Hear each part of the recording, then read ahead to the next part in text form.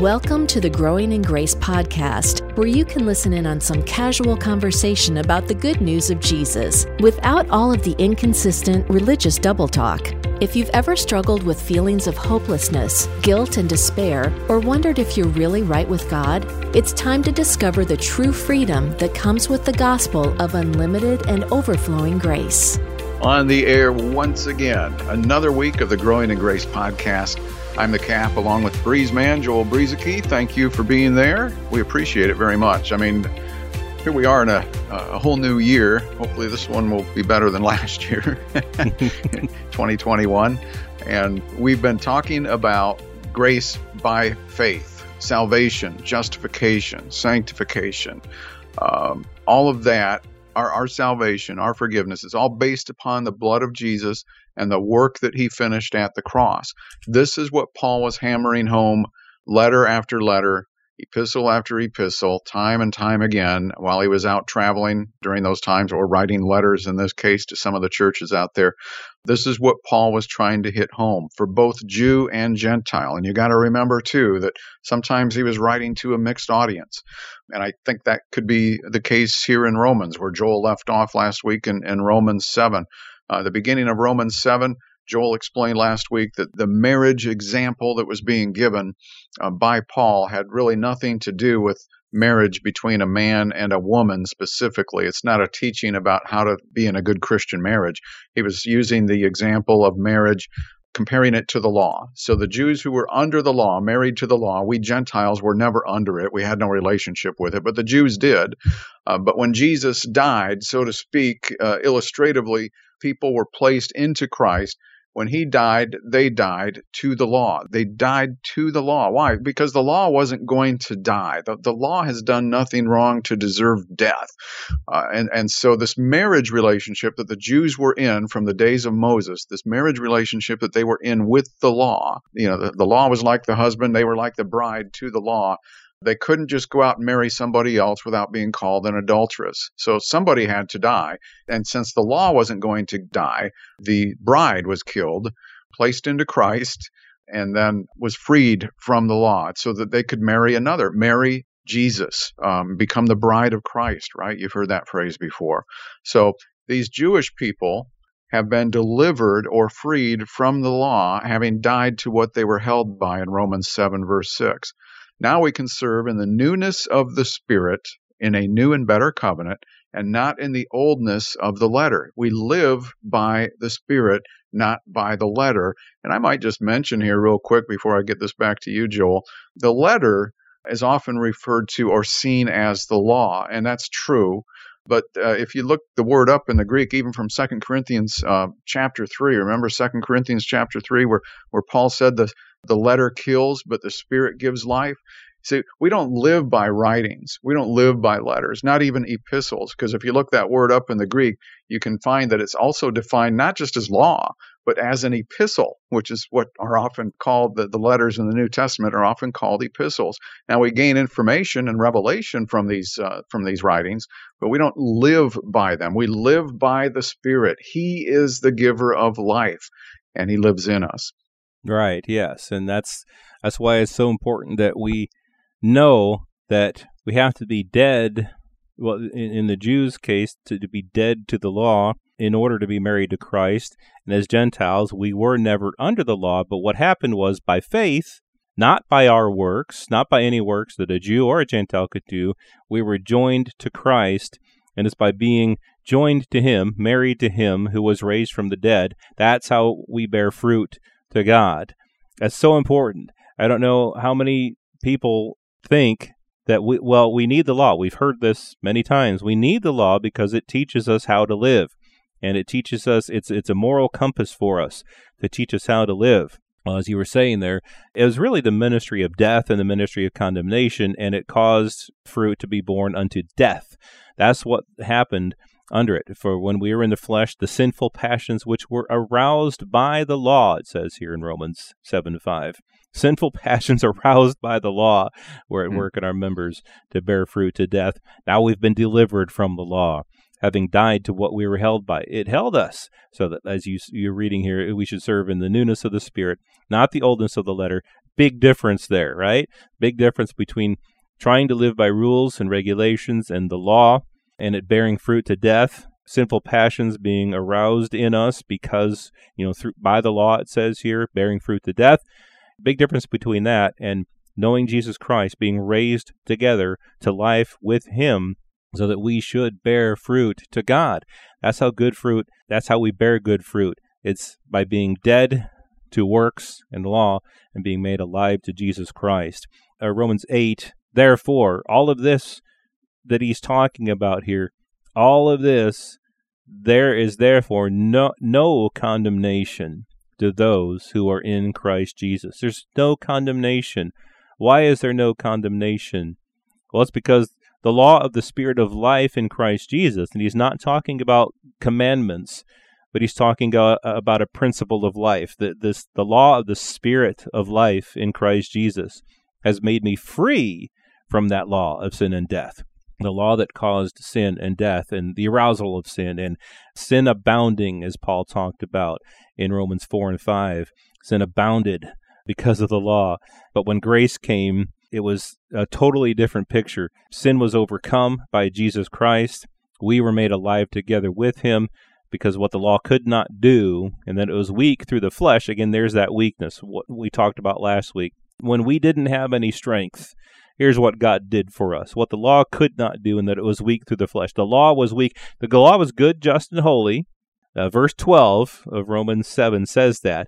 The problem was that it was so good, just, and holy, and we weren't. We were so ungodly that the law was weak to do anything because the law couldn't help us. The law couldn't help us to be godly.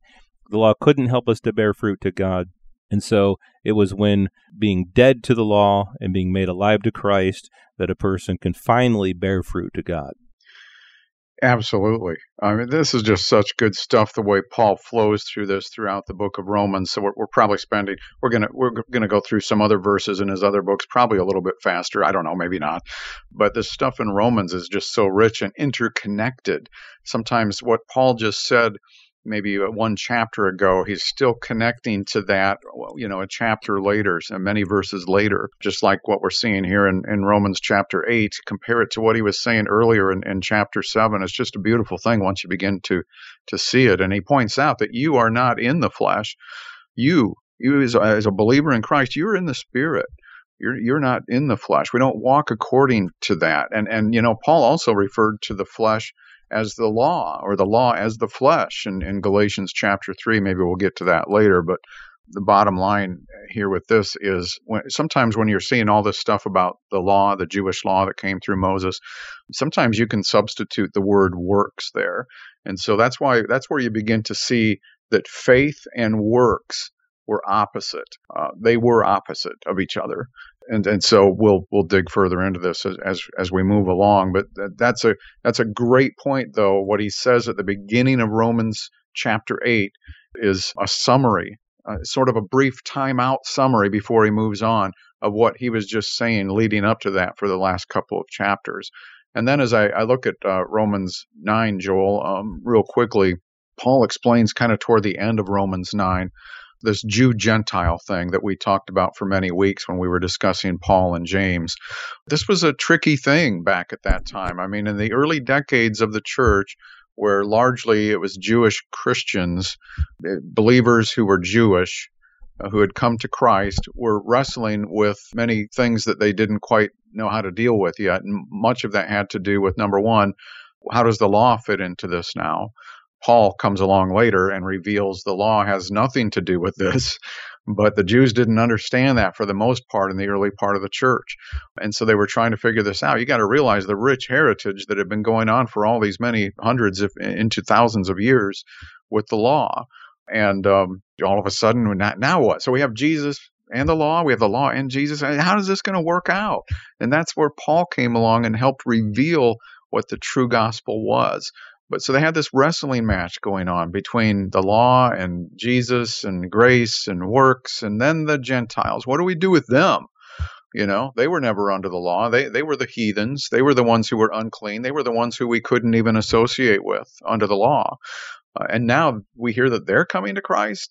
And how does that fit? Should they follow the law like we're supposed to be? I mean, so there was all of this going on. So Paul, at the end of Romans 9, says, what shall we say then? Obviously, I'm skipping ahead past a bunch of passage here, but he says, what shall we say then? That Gentiles who did not pursue righteousness have attained to righteousness, even the righteousness of faith. But Israel, pursuing the law of righteousness through those commandments, has not attained to the law of righteousness. Why? Because they did not seek it by faith, but as it were, by the works of that law. For they stumbled at the stumbling stone, as it is written, behold, I lay in Zion a stumbling stone and a rock of offense, and whoever believes on him will not be put to shame. So that ends Romans chapter 9 there. But just wanted to point that out because Paul, again, is making this contrast not only between faith and works, and grace versus law, but Jew and Gentile fall under the same umbrella. There's not more than one gospel. Right. There is only one gospel. Some people, say, well, Paul said, my gospel. Well, he only said that phrase 3 times in all of his epistles, and he said the phrase, the gospel, about 50 or 60.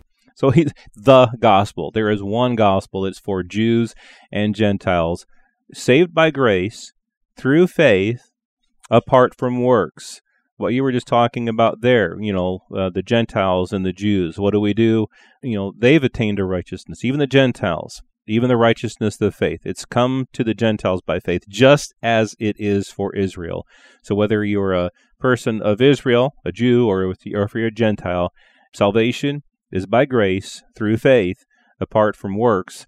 He goes on in the beginning of chapter 10 to say that the people of Israel, the Jews, they were ignorant of God's righteousness. I bear them witness that they have zeal for God, but not according to knowledge. They being ignorant of God's righteousness and seeking to establish their own righteousness, again, just like what he had just said a few sentences earlier, by the works of the law, they have not submitted to the righteousness of God. For Christ is the end of the law for righteousness to everyone who believes. Again, it's all about faith. It's all about believing. That word believes and the word faith, it's the same Greek word. You've got a Greek noun and you got a Greek verb that both mean faith, believe, belief. It's all the same word in the Greek, and everyone who believes is saved by grace through faith. And then he goes on to talk about how the righteousness that's in the law, the person who does them shall live by them. In other words, if you're going to live by the law, you have to do it. You have to do it completely. If you're going to do the law, you're going to live by it completely. But the righteousness of faith, as we wrap up for this week, the righteousness of faith speaks this way. Do not say in your heart, who will ascend into heaven, that is to bring Christ down from above, or who will ascend into the abyss, that is to bring Christ up from the dead. But what does it say? What does the word of faith say? It says, the word is near you, in your mouth and in your heart, that word of faith that we preach. That if you confess with your mouth the Lord Jesus and believe in your heart that God raised him from the dead, you will be saved. And he goes on, and time's run out for this one. So we'll talk more about this as time goes on here on the Growing in Grace podcast at growingingrace.org. This has been Growing in Grace with Mike Kapler and Joel Brieseke, heard online through various internet sources around the world each week. Access past programs by visiting growingingrace.org. Share it with a friend and listen again next week for more Growing in Grace.